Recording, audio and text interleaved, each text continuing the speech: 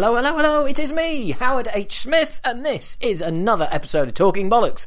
Welcome back if you are coming back and you are a regular bollocker, and welcome for the first time if this is indeed your first time, no matter how you found me, whether it's through the Sepultura, Sepulquata specials, or whether it was through the Motorcast, or just good old-fashioned wandering through podcasts looking for some mouthy twat who talks about metal.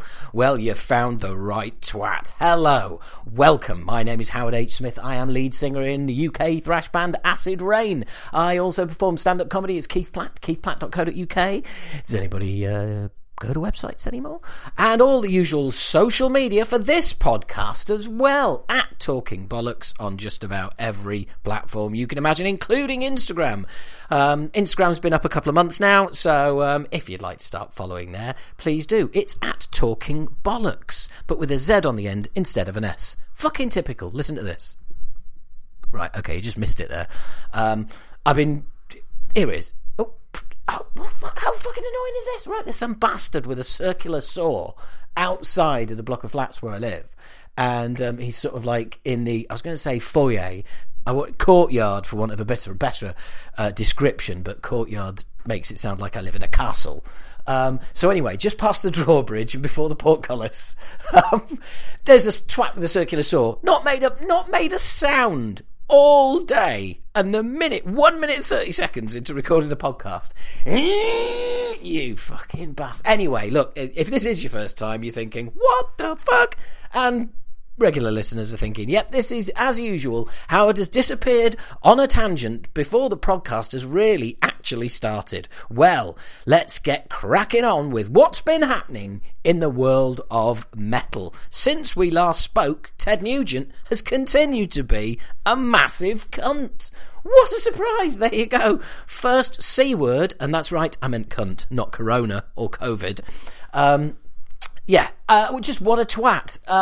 No matter what you think about his politics or is there anybody who now sees the headline of the Nuge's latest brain fade and thought, oh, I'll read more of that. Oh yeah, I'll click that link. That sounds interesting. No, it's just a man falling apart in front of the world, living on his little fucking farm or homestead or whatever the fuck it is, ranch, I don't know. He's just completely and utterly lost it. The guy is out there. And the thing is, well, it's just, anyway, I've led with him as the first topic. What an idiot. Don't go and look for Ted Nugent stuff. Don't, please. He's a fucking knobhead. There you go. I've done my research, haven't I? There you go. I've got all my ducks in a row. Next up, we have got System of a Down have released new music for the right reasons. All money going to charity, due to hideous acts currently being committed upon the Armenian people and Armenian communities. So fair play to them for getting their act together. But I've got to be honest. I'll be completely honest, I haven't listened to the songs, and I'm not going to listen to the songs because there's, no album in the works. It's just 2 songs. It's just a reminder of what they're capable of, and I don't want a reminder. I want to hear what they're capable of. I've mentioned a few times before, to me, as a band, they're pretty much, they're dead to me as a band is the phrase I'm looking for right now, until they start working on a new album. I mean, 2 songs in over 10 years, I don't know, still more than Tool managed, isn't it? But you always knew they were working on an album. Yeah, it's just doing my head in. So no, not happening. And it must have been a slow news day. I don't know what I'm saying, right? It must have been a slow news day. I don't know why. I think I wanted to say a snow lose day. Okay, slow news day or snow lose day. Slow news day. Mick Jagger is on Blabbermouth. Yeah, that's right. He of that awesome thrash. No. Metal? No. Rock? Not really. Pop? Bluesy, poppy, middle-of-the-roady bandy, who, yes, they were cutting edge when they came out, but it's middle-of-the-road stuff now, folks. apparently Blabbermouth has started reporting on what Mick Jagger thinks. I nearly said Chick Jagger. What the fuck is going on? Honestly, I've been fine all day. Minute I picked up the mic, just turned into a gibbering twat. Don't know what the hell has gone on here. Anyway, in more news, Slipknot working on new music. According to Clown, for that is how he will always be known. They are starting to work on a new music, and funnily enough, seeing a picture of Slipknot doing, well, 3 of them doing a press conference in masks, and I just thought, well, yeah, you know, that. Who would have thought all those years ago when I was picking up the first Slipknot album that there would come a time where actually wearing their masks in public would seem fairly sensible? And yeah, so there you go. New Slipknot is in the works. Be a while before we hear any of that. But I tell you what you can hear, only out for a few days, Killer Be Killed, new album, Reluctant Hero. I've only managed to listen to it once so far, so that's, you know, no, that's not even, I can't even give you early impressions. Listening to it once, it's like, right, okay, so that's the album, now you've got to go and listen to it again. So, you know, further thoughts to come, if you care, or not, either way, further thoughts to come on that in future episodes. Next up, Kreator are the latest metal band to make some coffee. That's right. Kreator are making coffee. So, what's it called? Is it Kreator? Is it a riot of violence in a cup? No, not at all. Is it brewing? Is it going to turn out to be a terrible certainty? Hey, no, it's not. Is it going to be extremely aggressive? Apparently not. It is Black Sunrise. So, there you go. In case you're wondering what a Kreator coffee would ever be called if they made one, it is Black Sunrise. So there you go. Not Coffee of Souls. They could have gone for that. I am going to get completely lost on a load of Kreator puns now, aren't I? No, can't think of any, to be honest. But there you go. So, yeah, Kreator have got a new coffee out. That's all there is there, really. You see, the weird thing is, right, that because I'm a comedian, yes, once upon a time I was a comedian when there was this thing called stand-up comedy you could do, but half of my brain is detached from talking to you and is desperately trying to think of Kreator coffee puns. Now, the thing is, A, I could have worked on those, and had them ready. B, I don't ever know what I'm going to blurt out. So that's kind of like the downside of that. So if I did sound like I was kind of zoning out, that is why. That's what's going on in my head at the moment. But please bear with me, okay? I'm locked up just like the rest of you at the moment, and fucking hell. I mean, I dropped a WhatsApp message into a group I'm part of with my old football team, and there's like 10 or 11 people in there, and I dropped a joke. Somebody had put in there, and somebody put something in there, and I responded with a joke, and it went down really well, and everybody was like, you know, sending laughing emojis and like, you know, applause emojis and stuff like, and the relevant gifs, etc. And it was Saturday night, and I turned to my mate and I said, look, there you go. Saturday night, I've put one joke in a WhatsApp group. Everyone likes it. That is the closest I'm getting to do a gig right now. That's where I've got to try and get my comedy rocks off, in a WhatsApp group with like a few people in it. That's it. That is the equivalent of a comedy gig right now, for me at least. So yeah, you know, please do bear with me whilst I literally fall apart in front of your ears after all of this fucking lockdown and bullshit that's been going on. But you know, hey, such is life. So, from one interesting way of making money as a band, which is making coffee, to another that's got nothing to do with music. That's right, Pantera are releasing a Far Beyond Driven 3D vinyl kind of model. It's in production at the moment, Needless to say, it's officially licensed. The album was released in 1994, so there are only 1,994 being made. Each is handcrafted. And yeah, it's made in resin and it's 7.5 pounds heavy, and yeah, that's it. So if when you got Pantera Far Beyond Driven and you saw that blue skull with a drill bit being drilled through the middle of the skull, and Pantera Far Beyond Driven, if you ever thought, now there is an interesting sculpture I would like on my mantelpiece, well, now is your time, because Pantera, well, whoever runs Pantera these days has thought, I know what we can do, I know what this world is missing, I know what we've never done, let's put out a full-on, proper, recreated model of the Far Beyond Driven album cover. It literally is the answer to a question nobody ever asked. But hey, such is life. I guess it keeps the Pantera name going and keeps it out there. In other news, smashing back to music, Sodom, new album, Genesis XIX. You know what I'm like with Roman numerals. I just say them like that because I never know what they represent. I haven't had a chance to listen to it. We'll be listening to that as soon as, and coming back and letting you know what I think. And this is almost like the exact opposite of that story.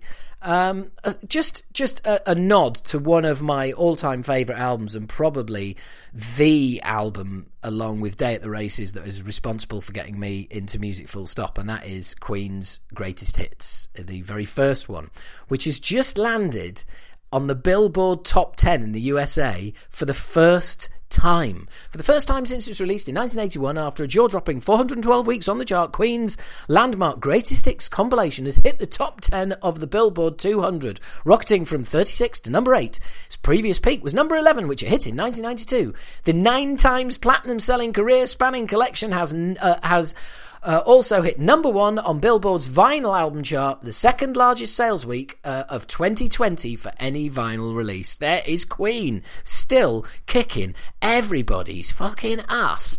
For those of you that don't know this, interesting fact about Queen's Greatest Hits is it is the biggest selling album in the UK. It's the biggest selling album that's ever been in the UK, to the extent that there is enough copies sold for 1 in 5 households has a copy of Queen's Greatest Hits. How fucking insane is that?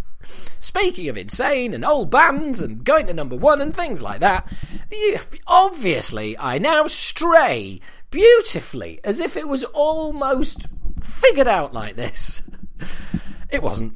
AC/DC's Power Up lands at number 1 on the Billboard chart. That's right. They are back with doing what they do best. It's an AC/DC album with Power Up. So who would have thought it? Who would have thought it when it was all kicking off and Axl was having to sing in the band and everybody was saying, oh, that's disrespectful. And, let's face it, the lineup was not looking good.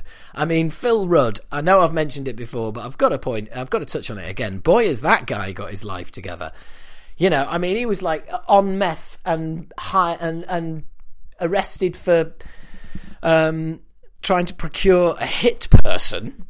And then it all goes quiet. Next thing you see, he's playing drums on the new album. You're fucking kidding me. I haven't got around to hearing it yet. I do apologise. I'm sure I will do. I've got no excuse. I mean, fucking hell, lockdown, all this. I mean, I really do have no excuse. I do apologise. I'll get on the case. Sorry. So, what a way to see in one of the shittest years ever. There's a band who are offering tickets for a Lockdown Live streaming show on December the 18th from London, and they are doing it as a way of seeing off this horrible, vile year. And who else would you want to spend the time with in your front room to see off 2020 than The Darkness? That's right, pretty much anyone else. Pretty much any other band. I mean, I admire the, I admire the thought, but no, really, no. To me, that just sums up 2020 perfectly. Yeah, and the band who are going to be seeing it out, the last live streaming show from London of the year, is The Darkness. That sums up fucking 2020 to an absolute T for me. It really fucking does. That just puts the tin hat... Does anybody know what that phrase means? That's put the tin hat on it. I mean, I don't want to come across like a completely old bastard, but the phrase, putting the tin hat on it, for those of you who may be not aware of that phrase, it is a phrase, I promise. I'm not just ranting utter gibberish here. I'm not chatting shit, bruv. Right? It's basically, when something's gone wrong and then something else goes wrong on top of that, it's like, oh, well, that's put the tin hat on it. What does that fucking mean? Is it war? Is it to do with the war when you had to wear like a tin hat, like a helmet? And why would that be bad? Surely you'd be putting the helmet on to protect yourself from bullets and stabbings and falling rubble and Hitler and things like that. Yeah. So why would be putting the tin hat on it? It would surely be a good thing. If you're putting a tin hat on, you're saving yourself, you're protecting yourself.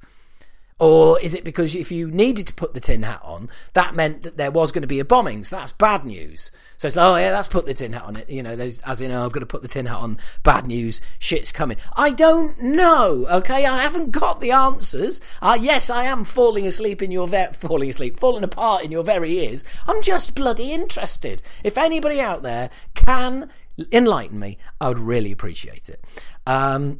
So, I guess we should probably get on with an interview. Well, I say we, and of course, I mean me. So, 2 interviews in this podcast because I like you.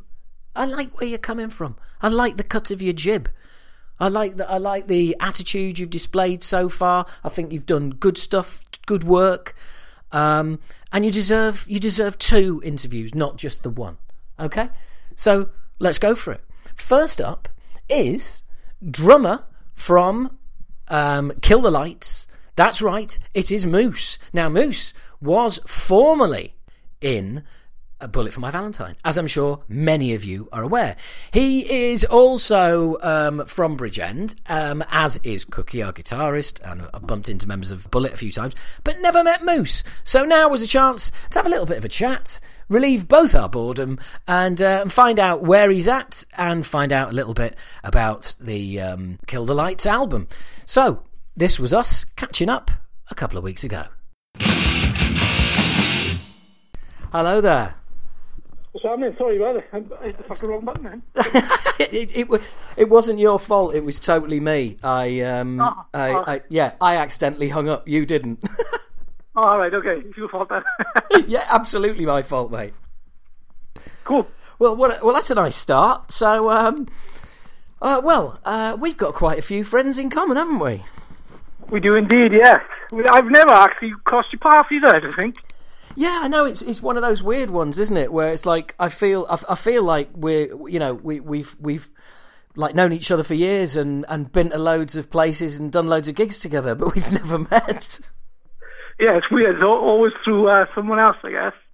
Yeah, I know. It's totally bizarre. It really is. So yeah, I know your neck of the woods really well, and obviously, I mean, you and Cookie have known each other for years, haven't you? Yeah, I've known Cookie since I was 13. Bloody hell! I know, I'm 39 now. That's a little while. Yeah, that's a little while, isn't it? Yeah, ever so slightly. So how are you coping with? I mean, the first question's always got to be, how are you coping with the way things are at the moment? Because obviously you guys are going into new levels of lockdown, aren't you? Yeah, I just gutted really, in this new band and all that. We released an album. Yeah. And then ready to go, shows booked, and then back in this. I mean, all us musicians are in the same fucking boat, really. I mean, what can we do but wait, I guess. Yeah, no, I mean, we're in a very similar situation to yourself, you know. Well, apart from it took us 29 years to get the fucking new album together. Yeah, and then bingo, this happens, and it just like takes your feet away, doesn't it? It's horrible. Yes, it's so frustrating. It's just like, oh, fuck, come on. But I think out of this, like, negative thing, like, hopefully if this goes away next year, I think the metal world should be expecting two things. I think good fucking albums, because there's no excuses to have a rushed, boring album, and lots of tours, I think. Yeah, I think as well. I think there's going to be a lot of people. Well, it was starting to happen anyway, but I think we're going to get tours with headliners all combining. Do you know what I mean? Awesome. Yeah. But, well, the thing is, you know, if you've got, you know, we've all not been on tour, then we all want to go on tour. What's the point in fighting each other? Do you know what I mean? In different towns, it's like, what's the point in like, you know, us playing in Cardiff, and then in Bridgend you've got Zentrix doing a gig. Do you know what I mean? It's except, yeah, exactly. You know, let's get the bigger, you know, let's get bands on bills together and pack places out. Exactly, a big fucking celebration when this annoying fucking thing fucks off. Yeah, I know, because well, you've got dates booked for March, haven't you? Yes, so far. So, you know. Yeah, I know. They've definitely been penciled in for June as well, just in case. Yeah, it's got to be done. Well, look, on the subject of dates, I thought Hobos had packed up being a music venue. I think it did for a little bit, because they swapped like owners or like management or something like that. But the guy who runs it now, he loves music and loves metal and stuff, so he wants to put it back as a live venue, which is a good thing. Oh yeah, that's a brilliant little venue. Yeah, so I never played there before, so with Killer Lights now will be my first time playing, so I'm really looking forward to playing, actually. Oh, it'll be an absolute pit. It really will. In fact, the whole venue will be a pit. it's that. Yeah. It's that, you know, you're just so rammed in there. I mean, we've played there, I think 2 or 3 times, and it's been brilliant. Really enjoyed it. Yeah, no, I love Hobos. I always go there if there's like a band. I think I've seen you. Have I seen you? No, I haven't. I've never seen you. That's weird, guys. It is weird, but you know, we've got to face facts. I know. But funnily enough, whilst we were recording our album, I know Jace was pinging bits and pieces across to Colin to get like his feedback on some of the sounds he was getting and stuff like that. And Colin was working on your album at the time, because we were both in the studio at the same time. Although I think you were in the studio a lot longer than we were. Well, I think it was about 2 years and a bit. So it's been a fucking long time. So I just want to tour now. Do you know what I mean? But it's good though that we were both in the studio at the same time, and obviously Jace was talking to Colin. Yeah. I was in England and you were in Wales, which is the opposite.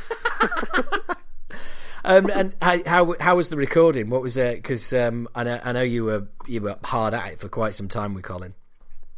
Yeah, no, it's always good with Colin. He always pushes you and is like, you think it's good, and Colin's like, I think you can do better, and it's like, sleeve driver, but you know, it's what makes the song better, I guess. So yeah, it was just really nice to actually go in the studio in a relaxed environment with no label, like no management.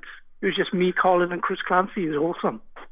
Yeah, and that way you can really kind of just sort of relax, can't you, and just concentrate on delivering the best. Yeah, exactly. There was no pressure. It was like, what do you want to do tonight then after tracking? I was like, some fucking cans of Guinness, I think. Why not? Yeah. And so you got, I mean, were you working with Colin right from the outset? Because presumably you were putting the band together and putting songs together for quite some time before you got in the studio. Yeah, Jordan was in place, I was in place, and James, the vocalist, was in place. So we were lacking a bass player and a lead guitarist. So while we were tracking the drums, Clancy, the co-producer, and the engineer, who's now our bass player, mentioned that we should give Travis a ring, so we did, and he sent us like 4 slamming solos, which blew our minds really. And he was like, "Okay, do you want to fly over to Blackpool?" And he was like, "Yeah, Blackpool." And I was like, "Don't get your hopes up, mine's Blackpool." Yeah. He was like, "Man, I was thinking I'd be flying into England, seeing thatched cottages." I was like, "No, it's Blackpool." Oh, brilliant. Hey, how is Blackpool these days? Because it's a while since I've been, and last time I went, it was a shithole. Nothing's changed, I guess. I haven't been since I was about... My parents took me on holidays when I was about 9, and I was like, I think it's exactly the same as that. But me and Jordan sat down for a beer before we started on the day we got there, so the studios booked the next day, so we sat down and went to a pub, and they're just fucking hair glued to the table, and it's fucking disgusting. Oh, fucking hell. That is rough. That is rough. Cheap drinks, though. Yeah, you'd expect it, wouldn't you? Fucking hell. Yeah. So when you were working on these songs, who was working on these songs with you initially when you started putting them together? Just me and Jordan. Yeah. 'Cause obviously, I can play like chords on a guitar, but I can't play guitar as well as other people can play guitar. So I can't really write songs the way I want to drum to, if you know what I mean. Yeah. So I just text Jordan. I was like, 'cause I knew he was like a riff lord. So I was just like, send me some stuff. And he sends me like 30 songs. So I'm like, cool, that's in place. So me and Jordan were doing all the music, and then we needed obviously a vocalist. And we went around the world with vocalists. We had 2 Russian guys try out, and you should never be fooled. So never be fooled by demos is a golden rule now, is it? Yeah, never be fooled by demos and YouTube videos, because they looked awesome and sounded awesome, and they had like hundreds of thousands of followers on their social media accounts and stuff. We sent them a demo. We're like, cool. We're waiting fucking weeks past. We're like, where's this demo? He's like, oh, okay. And then they send these demos back, and it's just like, fuck, that's real bad. That's like bad. Shit. Like, it's just fake. And I don't know how many people, like, they just get away with it. And it's really fucking weird. So then I put on my Facebook, I had to get swollen, and I was just like, anyone could sing really good with melodies and lyrics and stuff. And James then, because I know James's band toured with us when I was in Bullet in 2013. He was like, I'll give her a go. I was like, oh, okay, there you go. 2 days later, I was like, fuck, this is awesome. So just goes to show, really, you should just, I don't know, go on Facebook first. Well, yeah, but also use the contacts you've got, because like you said, you thought, right, let's like scour the world for a singer, and it turns out it was somebody you already knew. Yeah, it's fucking mental. And I was like, will he work for this project? Because he was like in a more of a rock-based band rather than a metal band. And I was like, oh, give everyone a chance. And thank fuck we did, Yeah, it is the hardest job. It says the singer. I would say that, wouldn't I? But yeah. But it is. But it can make or break you, can't it? I mean, the amount of bands that you can list where it's like, yeah, but I don't like the singer. Yeah, exactly. I mean, the music is great underneath. Everyone's like working hard on the music, and then if the vocals don't fit on top, it's just a waste of time, really. Yeah, absolutely. And did Chris produce the vocals? Because I know he's a pretty damn good singer himself. Oh yeah, I mean, Jordan sent Chris the songs before I was involved. So there's a vocal track with Chris doing the Faceless, before it was the Faceless or first single, which was really good. But for some reason, Chris got into production and stuff. Yes, so when James was singing, he was definitely making him hurt, should we say? Yeah, because he's an awesome vocalist, Chris. So yeah, it was awesome. Yeah, but that's the thing, though, isn't it? And I think what you were saying earlier about Colin saying, like, come on, you can do better, and I know when I'm in the studio, I want like someone to push me, because sometimes you can do a take and you just think that feels right, that feels good, that feels right on, and then someone else turns around and goes, but you can do better than that, and you think, yeah, really? Can I? Because that felt pretty fucking good. And then, you put that bit of extra effort in, and you think, fucking hell, wow, yeah. I could do better, and I have done, and that sounds great, but I need that person to push me. Yeah, and me, because there's nothing worse than going, okay, it's all right. Then it plays on your fucking mind then. You're like, I knew I could have done better. And you're like, okay, you got to do it again. Because I can't settle for anything less than, 100%, I think. Yeah. Yeah, and also I think it's always handy as well when you've got people in the studio who know the instruments, and you can't beat having a producer who knows how to play instruments, rather, because otherwise sometimes you're getting suggestions. I know I've spoken to drummers before, and there's nothing worse than getting suggestions from a producer about changing a drummer pattern or a drum pattern or something like that, and they explain their idea, and you're thinking, yeah, you've never played the drums, you can't fucking do that. Yeah, it's weird. It's interesting you say that, because on the live side of things, when I was touring America with Bullet, all of my drum techs couldn't play drums. How weird is that? That's bizarre. I was like, they were like, check the kit, and they would just hit in each kit. I was like, you can't play drums. And then all the British guys, who was my techs, could play. I was just like, this is fucking so weird. It was fucking strange. I've met guitar techs who can't play guitar as well. Yeah, I mean that is weird. I mean, because the thing is, it's like I stupidly thought half the point of having a drum tech who can play the drums means like never sound check again, basically. Yeah, exactly. But that's the way it went over there. I was like, okay, cool.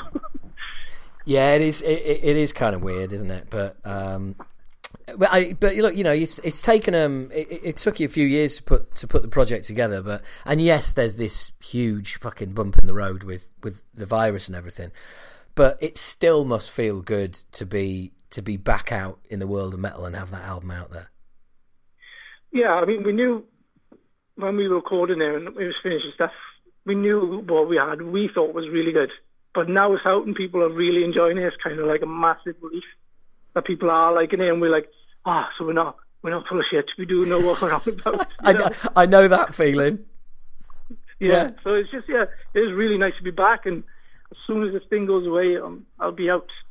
Boys, exactly, because I know what you mean though, because you'll play a few tracks or like let people in the inner circle hear a bit, and they react positively, and even people who are going to be honest with you and tell you that it was shit if they thought that's what they thought, and they think it's great, and you think, yeah, brilliant, but in the back of your mind there's still that, yeah, but you're not the public. Yeah, exactly. You're like, are you just being nice to me because you know me? Yeah, I get the opposite. Yeah. People are horrible to me because they know me, but that's understandable. But yeah, I mean, you've already answered the question, but you sound pretty happy with the response and everything else. Yeah, it's just like we couldn't be happier. I mean, I had 1,650,000 views in the first streams on Spotify the first week. Wow! So we were like, what the fuck? We were like, we would have been happy with 10,000. You know what I mean? That's insane. But yeah. So and that was just on Spotify. We were like, boys, man, this is fucking mad. I tell you what, that's great. That's nearly what? But that's about £19, isn't it? I worked it out. It was about $4,000 split 6 ways. Brilliant. Yeah, great. Worse, you get better rates stacking shelves in Tesco's. I know. I go straight to the record company. Mind way, see ya. yeah. Not even in one hand out the other. Just like, forget it. You're not seeing it. Yeah, off you go. But I mean, obviously you've got the Bullet connection, but you are still, starting a band from scratch, and to have that kind of that response, that must have, it clearly blew you away. Yeah, I was fucking blown. I was like texting the boys. I was like, Jesus fucking Christ, this is awesome. And like, obviously, with these shows now that I got coming up with Killer Lights, I really want to start from the ground up with Killer Lights, because it was great with Bullet, it kind of just exploded and just kind of went quite big, quite fast. But with this one, I really want to do as many small shows as I can, and just pack them out. Because all the small shows with Bullet, they're the ones I enjoyed most. So I'm trying to do this with this the correct way with this. If saying that correctly, if you know what I mean. Yeah, well, the thing is, it's like that's, the bigger shows are further down the line, and they're there and they'll come, but you want to do that. Yeah, you want to. Well, you kind of, if you like, paying your dues again, aren't you? Rather than sort of going in at a higher level, you go. I mean, I've seen the sort of size venues you're playing, and yeah, absolutely right. I think, look to those venues and think, yeah, 10 date UK tour. There's no reason why you can't sell it out. Yeah, I mean, I was like, what's the smallest show we can do? And there's one I think it's the first show of the tour, with 100 cap. And that one, I'm looking forward to the most. Brilliant. Well, Hobos isn't far off that. I think Hobos is 150 maximum. Yeah, it's fucking awesome. And then we obviously play Download then in summer. So I'm looking forward to the small shows more than Download, which is weird. I don't know. Well, I guess stuff like Download and the bigger shows, they're more recent in your memory, aren't they? Yeah, I mean, yeah, it's nice to play all the big festivals and stuff, but when you do your own shows, they're there to, listen to the music that they like of you, isn't it? So, and especially doing, I mean, it's got to be, God knows how long since you were playing those smaller shows with Bullet. So it's nice to have the two worlds, isn't it? Do small venues tour and then Download at the end of it. Yeah, I mean, I'm not complaining. I'll take anything. I'll play to 5 people right now. Oh, mate, I know what you mean. I'd set up a festival in my own garage at the moment. But and from a live point of view, is it all going to be live, or are you going to be triggering some harmonies, or is it just going to be down and dirty? It could be down and dirty. The only thing I will, well, not cheap, but I play to a metronome, that's it, because if I don't, it's going to be 1,000 miles an hour. Yeah. Oh, mate, yeah. Many's a time I've wished I had a drummer who'd play to a metronome.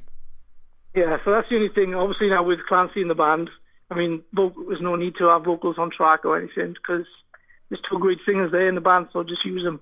Yeah. That's awesome, man, because that, there's being able to recreate that album with just the band and not supplementing it with a load of Pro Tools that's awesome. Yeah, so yeah, I'm looking forward to that. We haven't even rehearsed together yet.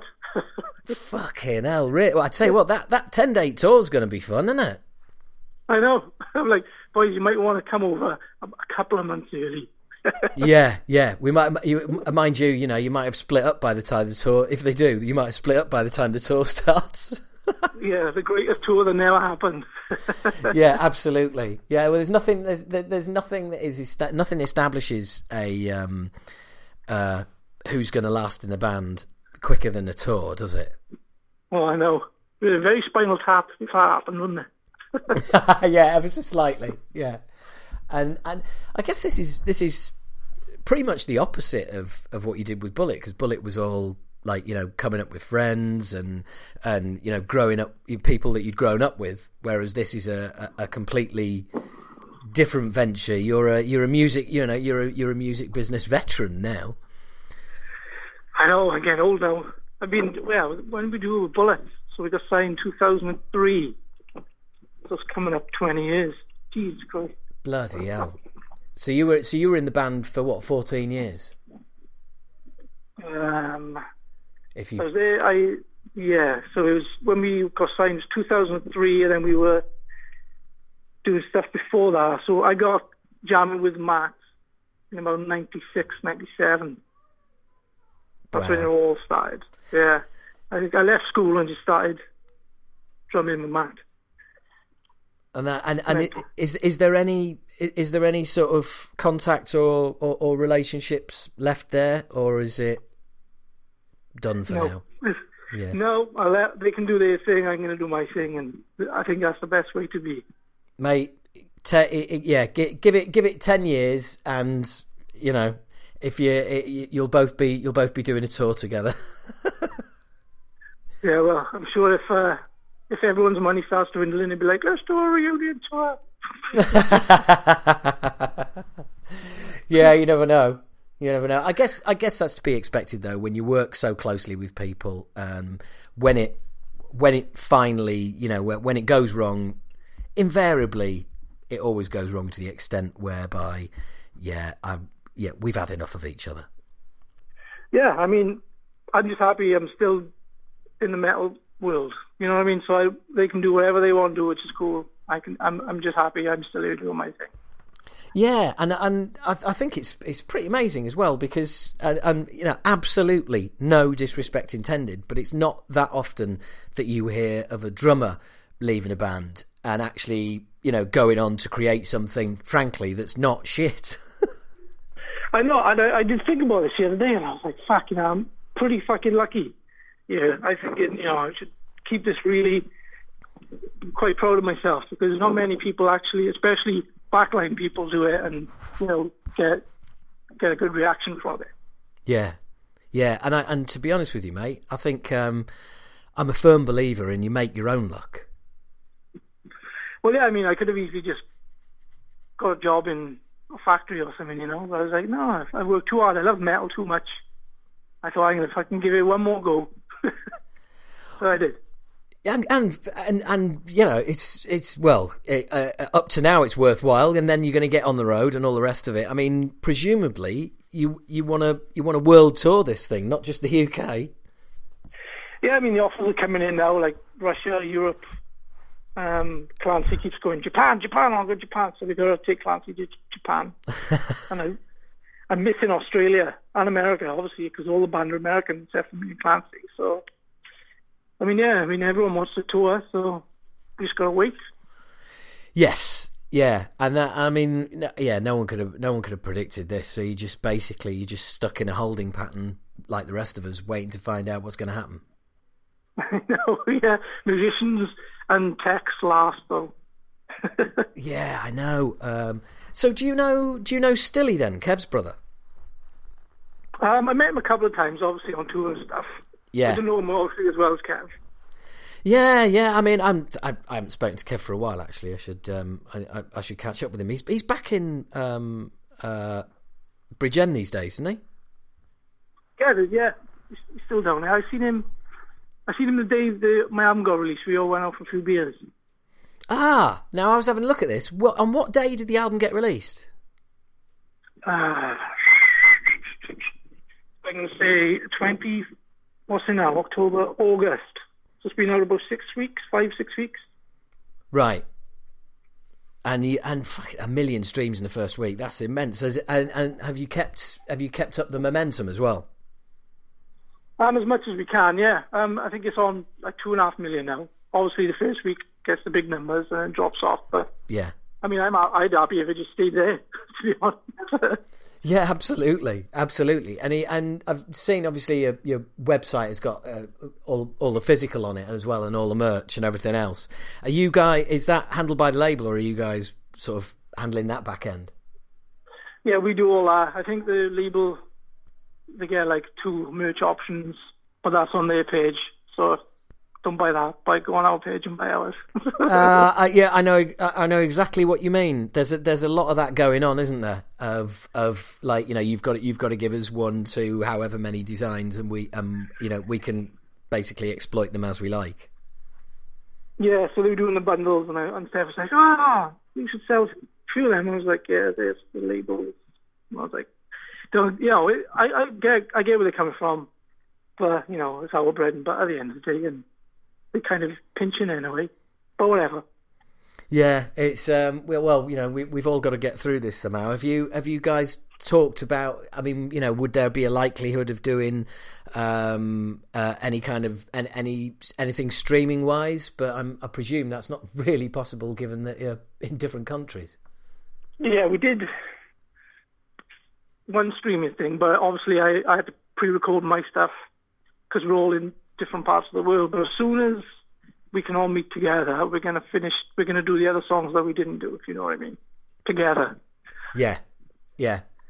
No. I mean, we're you know, we're spread. Well, we're just spread across the UK, but it instantly straight off, it's like, well, you know, you can't do anything that's going to stream. So you've then got to sort of piece something together. So I think you're just going to wait until we can be in a room again together. This is weird though, right? My brother's band, my brother's in Those Damn Crows. They went to Germany the other day and played in front of 150 people. Really? Yeah, I was like, what? How'd you do that? And he was like, I don't know, we just went and got a test in London, come back negative, and we went to Germany and played a gig. Fucking hell. To 150 people. Yeah. They were either A, really, really important people, or B, spent a shitload of money. Yeah, he said they were all in queues, but they weren't 2 meters apart or nothing. Oh, like, right. You lucky bastard. Yeah, well, that's mad, isn't it? I mean, I did a couple of comedy shows a few weeks ago, and they were the first shows I've done since January, and that was just really weird because I was, A, I was rusty, and B, you're playing to people who are spaced out and further away, and it's just, I don't know, it's really fucking odd. Yeah, like those driving festivals, I was like, that was never going to work in my eye. I don't know. It was a good thought and a good push for the live industry, but it would never work, I think. No, not at all. I mean, can you imagine doing a show and and at the end of a song you've just got people flashing the high beams and hitting the horn? I know. That's how you get that. And there's another one now. They're all in bubbles. Have you seen that? I've seen something like that. It looks mad. No, that could be fun. Yeah. Well, we've just booked. We've been booked for a it's a socially distanced festival. But it's a private festival. Weird, I know. In April, and they've said, look, barring everybody being in lockdown, it will go ahead. It's all it's all signed off. We've got all of the PPE in place and everything else. So it's going to be really interesting to see how they pull it off. But yeah, it's just mad. It really is. And then snooker was on the other day on the TV, and there was people watching snooker. I was like, how can they watch snooker if you can't do a gig? It's fucking weird. Yeah, I know. But there's all sorts of weird things, isn't it? It's like, you can't meet up with people from a household, from another household, but you can go to work and work next to people who are from another household. Yeah, and you can go to the pub. Yeah, but you just can't be within 2 meters of somebody from another household. And it's like, I'm gonna go and watch the Leeds game, and there's a mate of mine who said, like, well, we can't go, and it's like, well, if you stand over one side of the pub and I'll stand over the other side of the pub and we just shout at each other, it'd be like being on the terraces. Yeah, exactly. It's fucking ridiculous. But yeah, it is. But I can't imagine doing anything of those social distance kind of things because there's no energy. No, maybe if you don't be looking at yourself thinking, well, like this time last year I was rocking full capacity venues, and now it's like, what's going on? Yeah, exactly. And I mean, we thought about trying to all get in a room and just like, just do a gig and not even stream it, just film it and put it out. But ultimately, what's the point in that? It's just like there's no crowd, there's no atmosphere. There's no nothing. Yeah, I just think best thing to do is just wait it out, I guess. Yeah. I mean, I was when all this started, I was enjoying all of the lockdown collaborations and stuff like that. And now, if I see another one, I'm just gonna fucking kick my screen in. Yeah, I mean, yeah, they were all right for 5 minutes, weren't they? I was just like, all right, stop.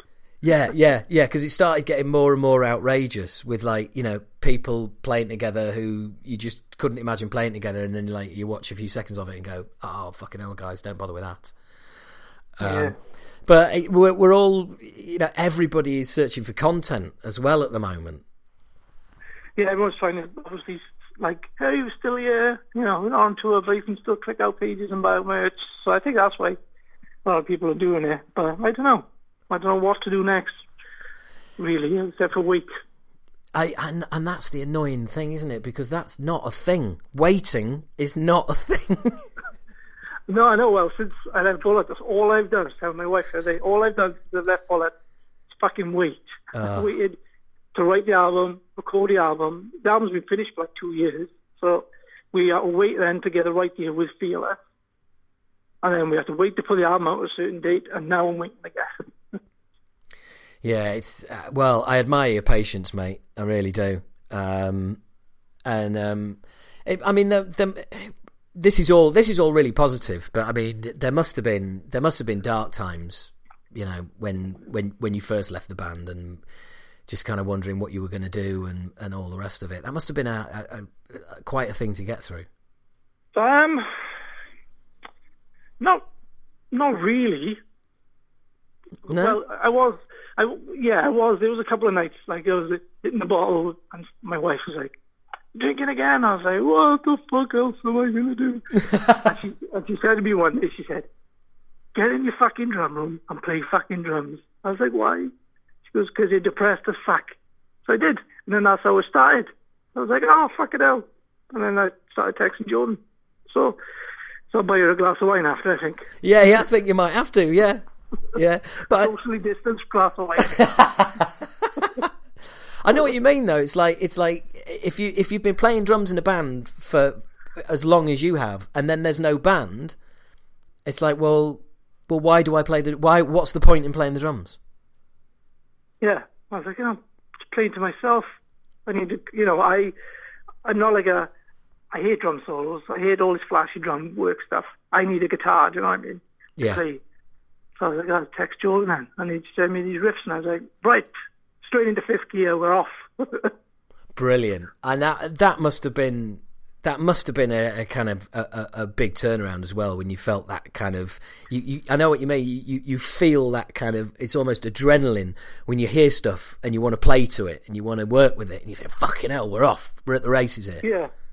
Yeah, it was no like chords or nothing. It was like guitars that I really liked to play drums to, and it was perfect. The timing couldn't be more perfect. Yeah, that's brilliant, mate. That really is. And by the sounds of it, it's just what you needed at the time. Yeah, it is. Yeah, still drinking wine now. but the thing is, if you, like you say, you can lose that aspect of going in your room and playing your drums. And especially, was there a part of you that was like, well, I don't want to play the drums because that's going to remind me of being in the band, that I'm not in a band anymore?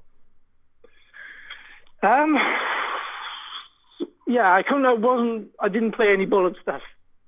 It was just like, right, so I just drew a line in the sand. I was like, okay, been there, done that. But now I've had like 5 years away from it. I'm like, oh, do you know what? I'm going to jam this song by Bullet. And, you know what I mean? Yeah. It helps. Different style of drumming and stuff, so now it's easing a bit. Yeah, the mood to feel a bit. Yeah, because it's I mean, people always say, being in a band, it's like, it's like being married. No, it's not. It's like polygamy. It's like being in 5 fucking marriages. Yeah, and when that all goes south, it's like splitting up with somebody, isn't it? It's like, there's love turns to hate, and there's a lot of emotion involved in it, and. I know from personal experience, you just want to fucking turn your back and walk away. I totally understand you not wanting to play any Bullet songs, because it's painful, isn't it? And then a few years, you've had enough time now to be able to be, go, yeah, do you know what? I can play that.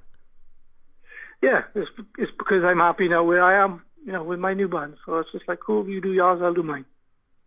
Yeah, man, that's brilliant. That's brilliant.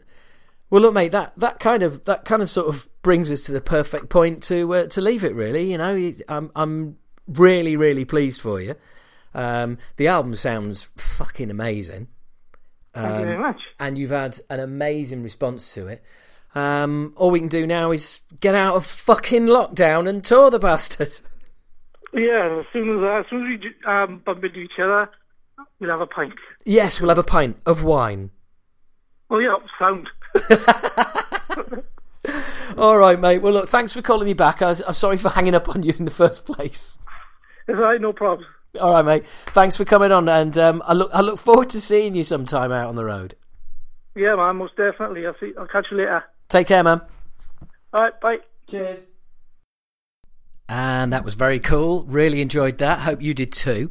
And of course, if you wanted to ask questions of Moose, then you would have to sign up at patreon.com, and that gives you access to all of the goings on behind the scenes at Talking Bollocks Towers. So basically, if you sign up at Patreon, if you're on a Patreon, if you're listening to this on your phone or on a tablet, and look at the podcast description, you will see a support this podcast lettering.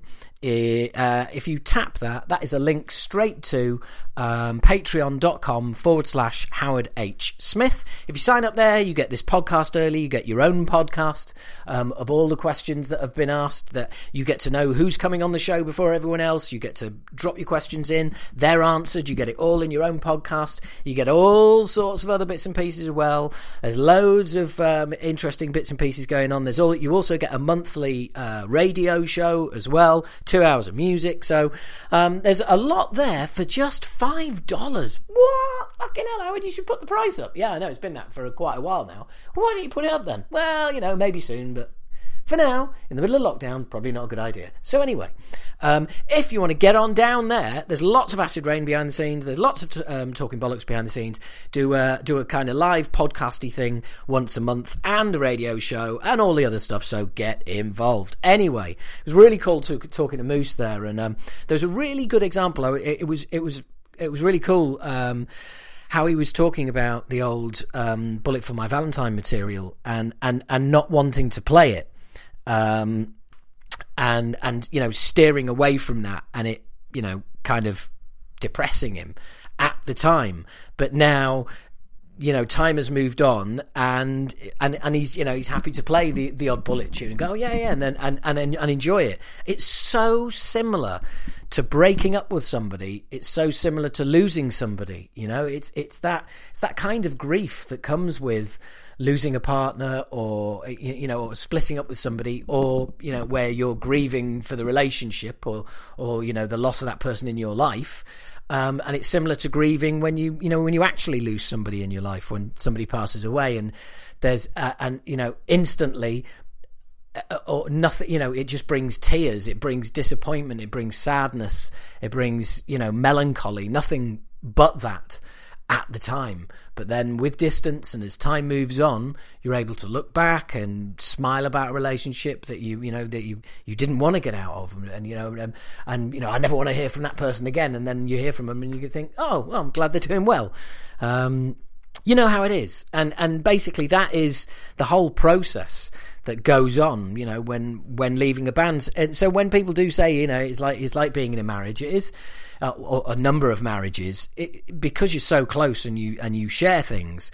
That is probably the closest equivalence. It's still not kind of right, really, but you get the idea. Hey, you heard the interview, and I'm sure you figured it out. So it's time for another interview. I am going headlong into another interview. Now, this one, I've got to apologise. This one is with Sean Lamb. Now, we did this interview back in February, for goodness sake. February, before lockdown. I've got I have got an excuse.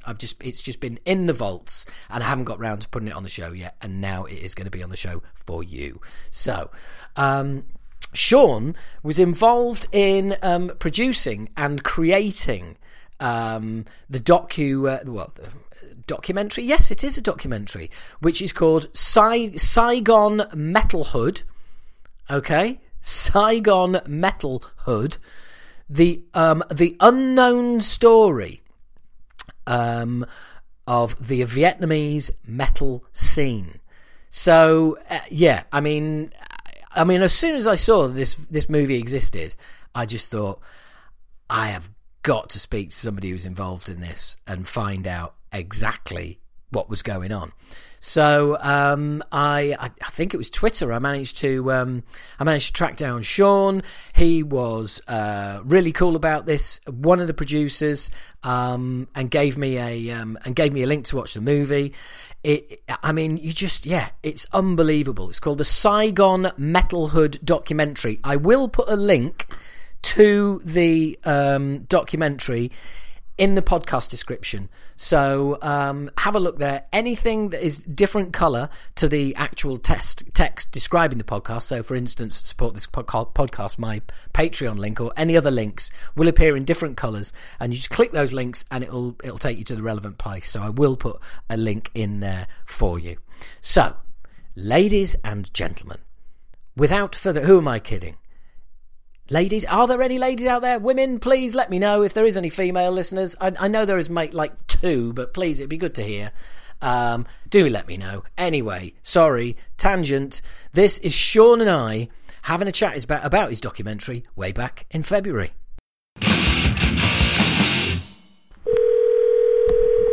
Hello. Hello there, Sean. Hello, mate. How you doing? I'm very well. I feel like we've known each other for years. Yeah, I know, mate. Yeah, I know. When was it? 2 weeks ago? Yeah, it was probably about 2 weeks ago. Yeah, we finally got round to it after watching too much football and drinking too much beer. I mean, it's a noble reason for this not to have happened. But is this your first post-promotion podcast? Yes, it is. Yeah, this is the first. You are the first interview I've done with somebody who is aware of this. Funnily enough, the next interview I'm doing later on tonight is Billy Sheehan, and I don't think he's about to ask me.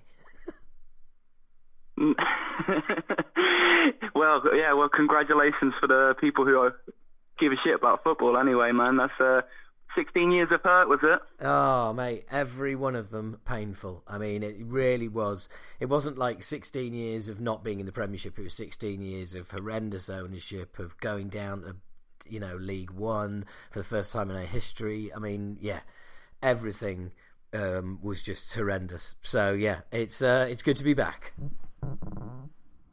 Yeah, I bet. I mean, I'm actually quite excited about it. I'm sure that excitement will evaporate once Spurs play Leeds next year. But I'll remember the reason why everyone enjoyed them going down in the first place. But it's good to have like 2 extra games. Like it's good to have 2 extra games a year now. That's going to be a bit more meaningful than your average kind of newly promoted side, for sure. I know what you mean. There's we've got history with everybody. Well, we are officially in the UK the most hated club. Believe it or not, Millwall comes second. So I don't know how we've managed that. Yeah, that's fairly impressive. Congratulations on another great achievement. Yeah, I know that's quite an impressive achievement, isn't it? Being more hated than Millwall. But anyway, look, let's get this onto the movie, because it seems to me very much like a labour of love. I don't, obviously it wasn't something the three of you thought, hey, let's make this and we'll win Oscars and become filmmakers. It's something that clearly is a labour of love. Where did the idea come from? I'm presuming one of you went to Vietnam and came back with the story, or how did it happen?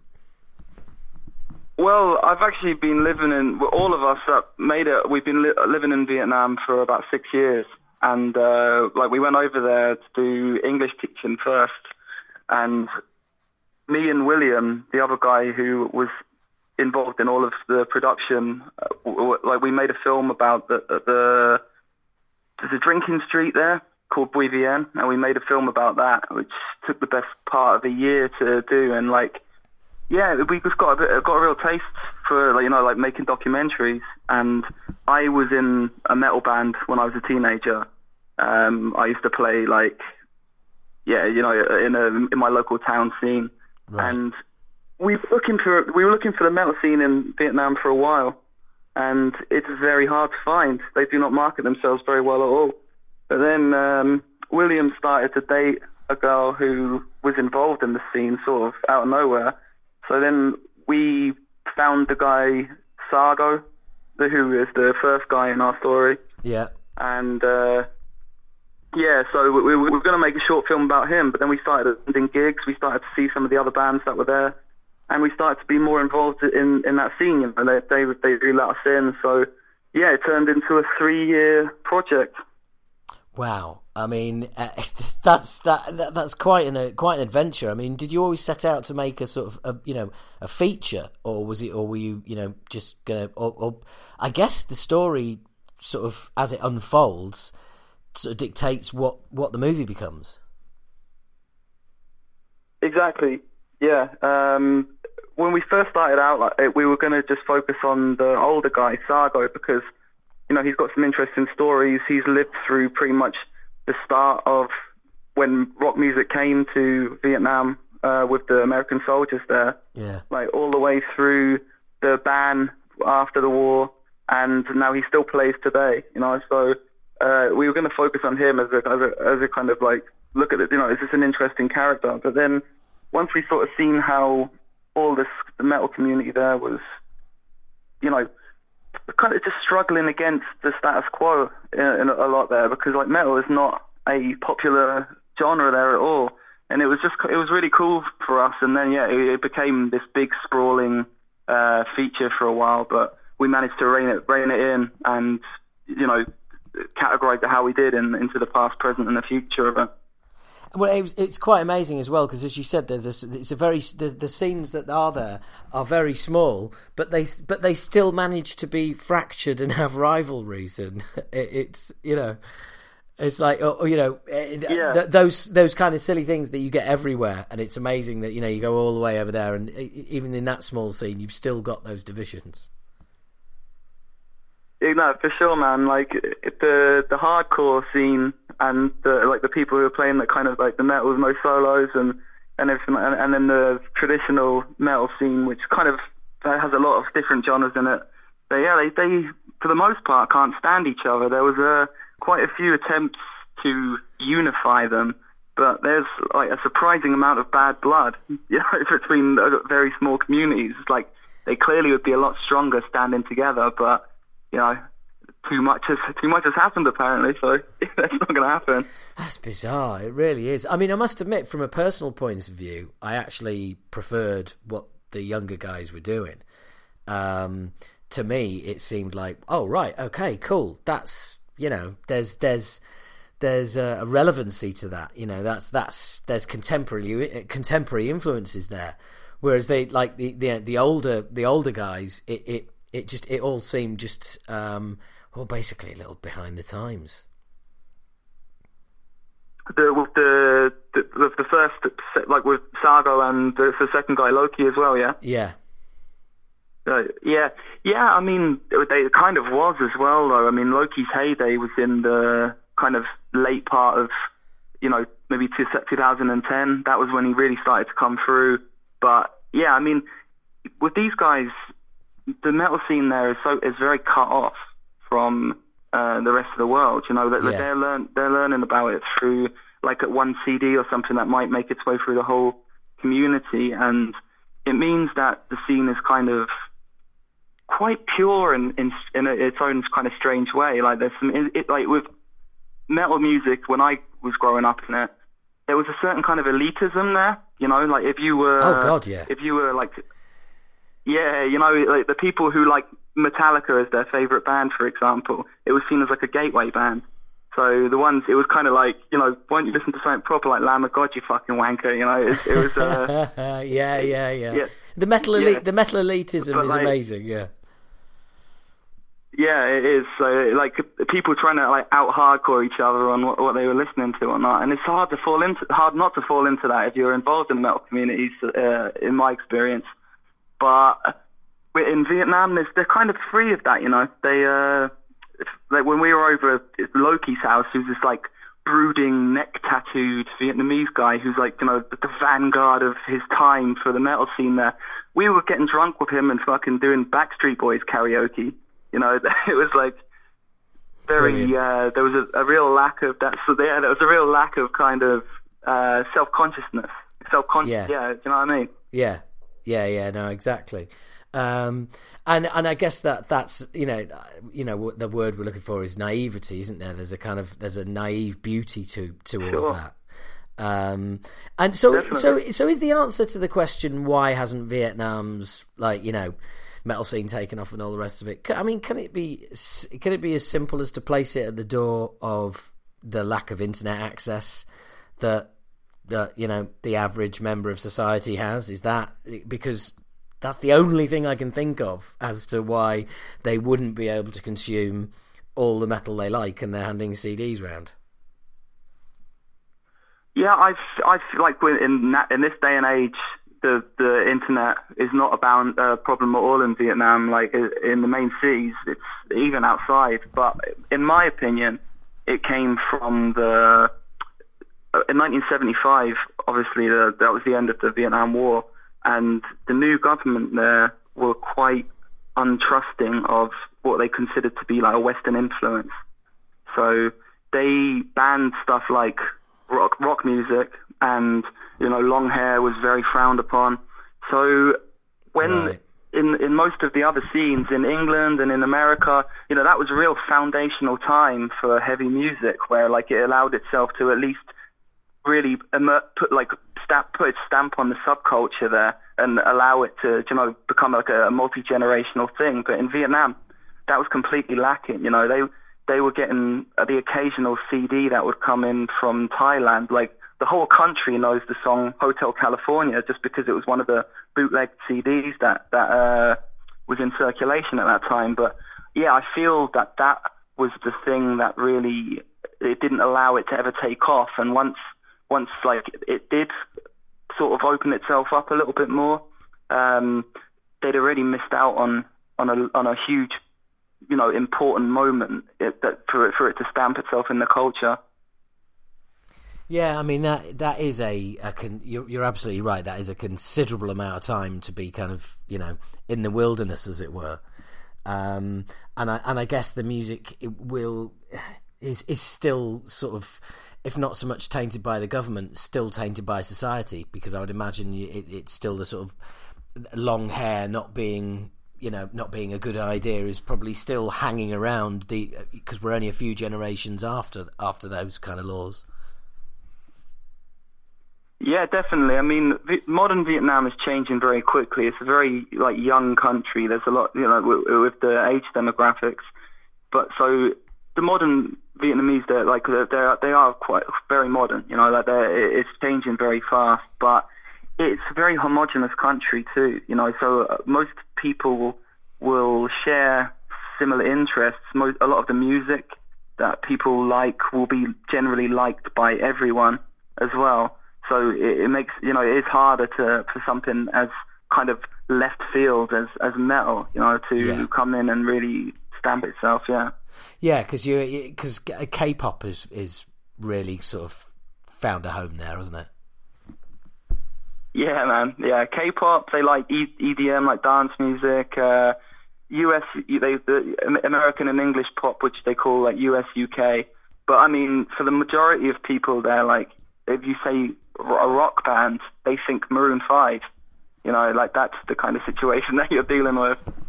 Right, yeah. So it's almost like, yeah. Oh Christ, yeah. That's rock, is it? So have they, so are Metallica a mainstream band then? Not in the slightest, man. Really?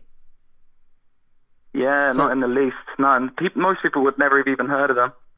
Wow, right. So we finally find a country that that Metallica can't play.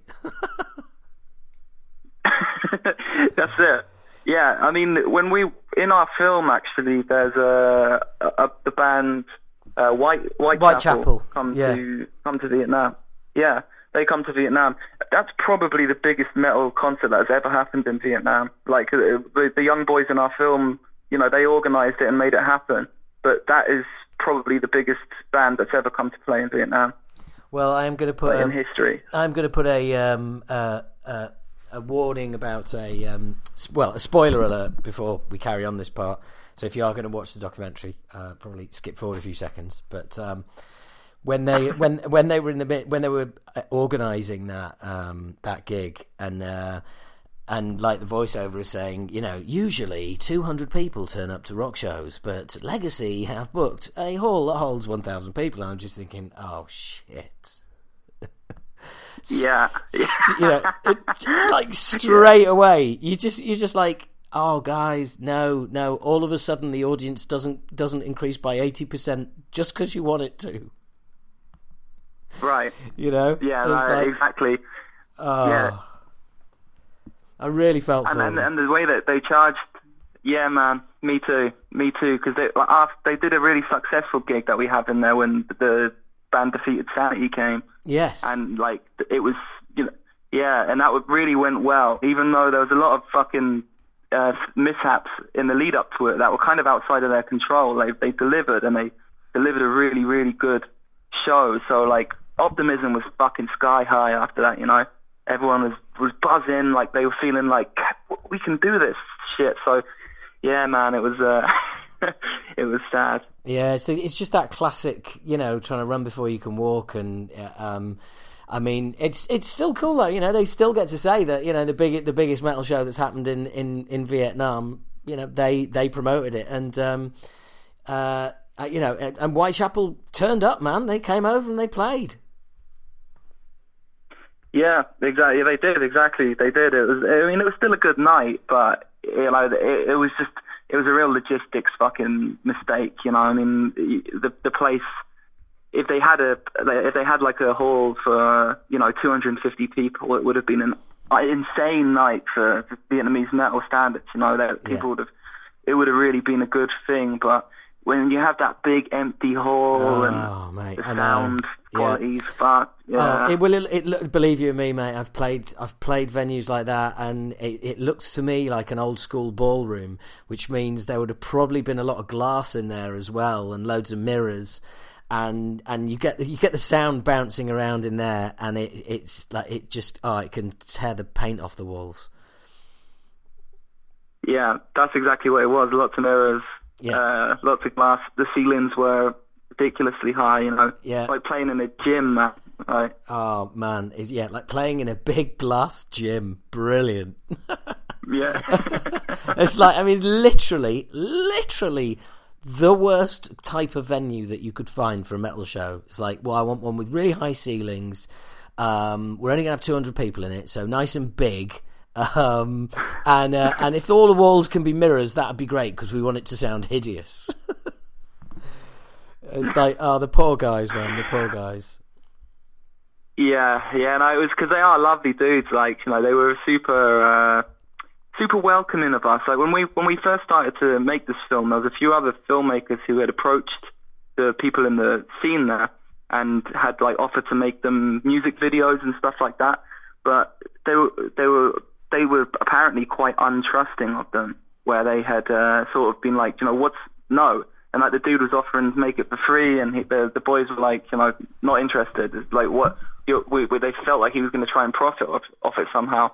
So we were warned off, but that was not my experience at all. I found that they were super welcoming to us. Yeah, they seemed really nice guys, and you know, super enthusiastic. And I was absolutely floored at the end, where one of these lovely guys has passed away. That's right. Yeah, I mean, it happened after we had finished production, pretty much a week before we finished the final cut of the film.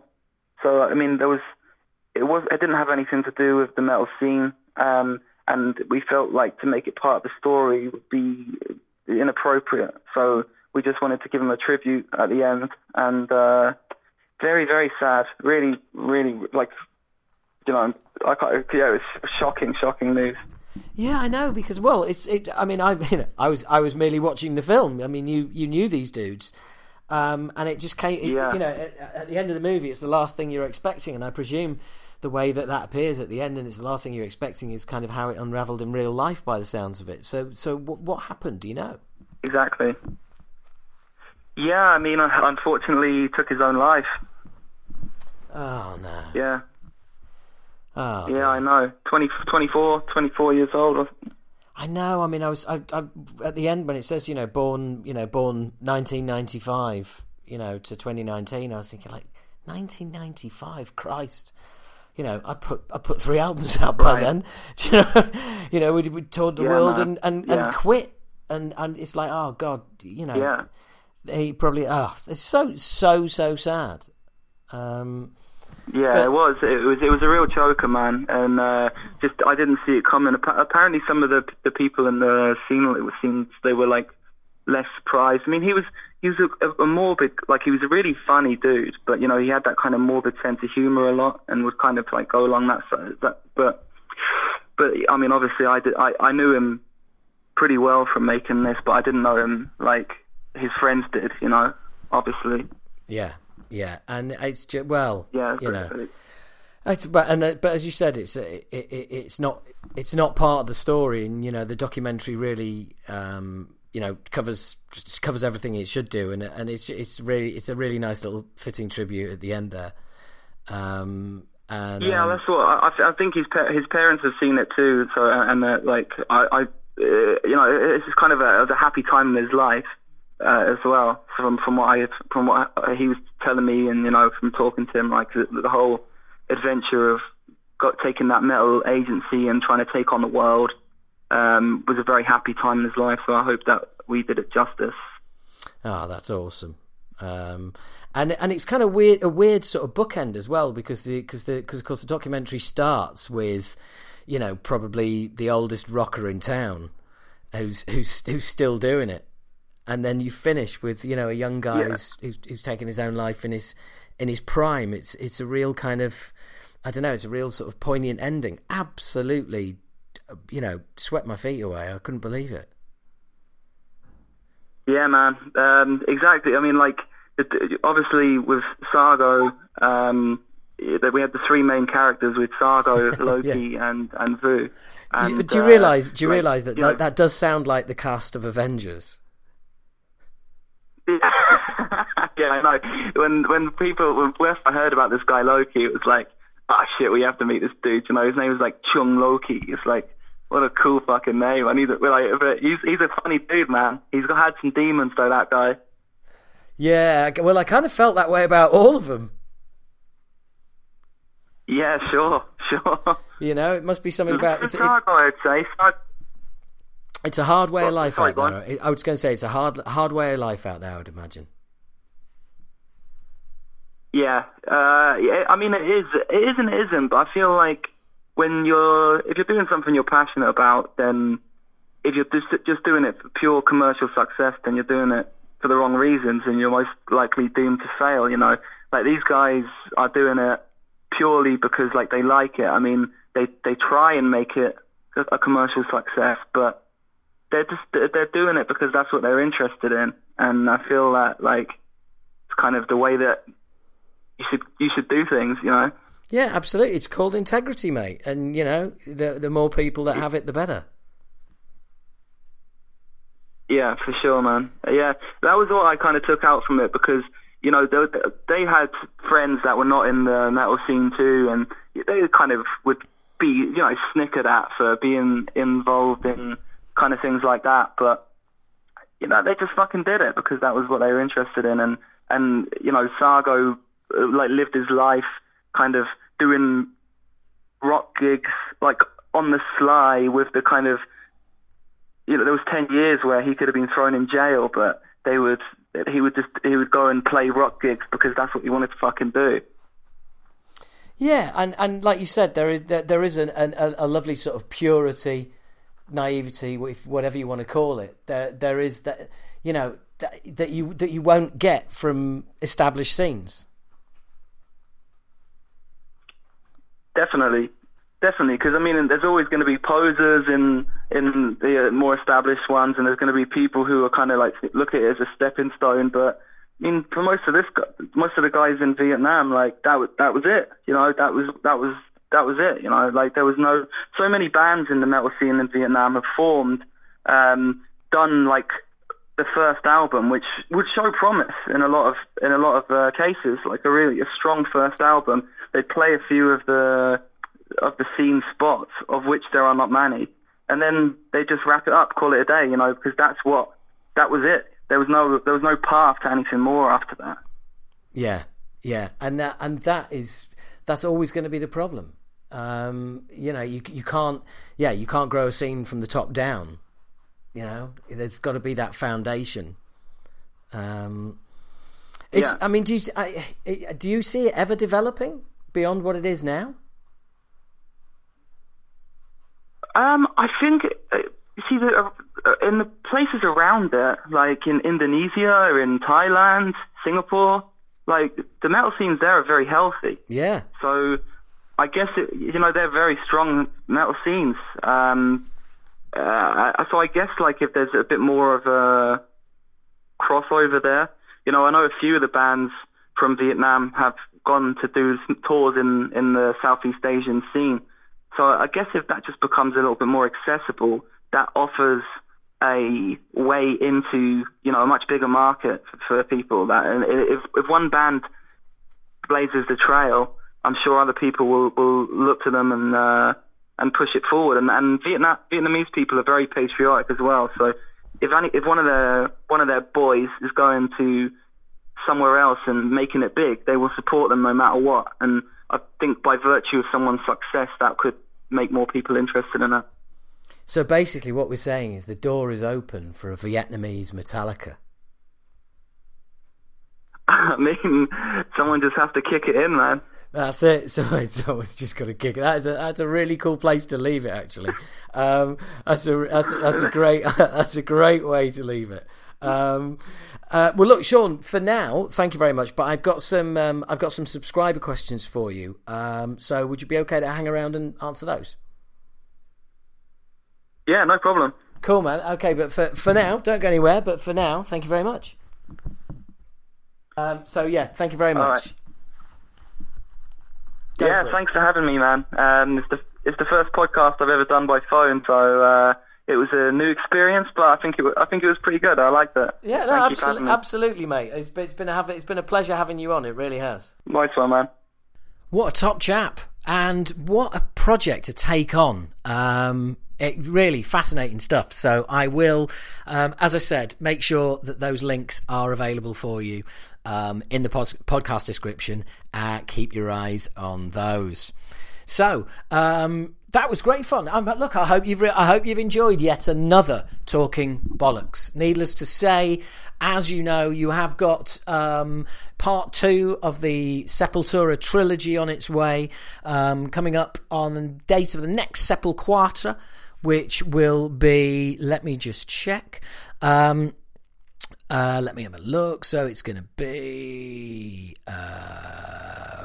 right. It will be December the 5th. December the 5th will be the day that the Andreas Kisser part of the Sepulquatra interview comes out. That'll be live in your podcast players. Remember to subscribe wherever you are. Remember to share the podcast, because you the people, you the listeners, the bollockers, the podcast faithful, you are the greatest thing I have in my arsenal to be able to spread the word of this podcast. Now, you might have noticed that I have now moved to Podbean as opposed to All About the Rock. They are still Brill and are still my guys, but I'm now on Podbean.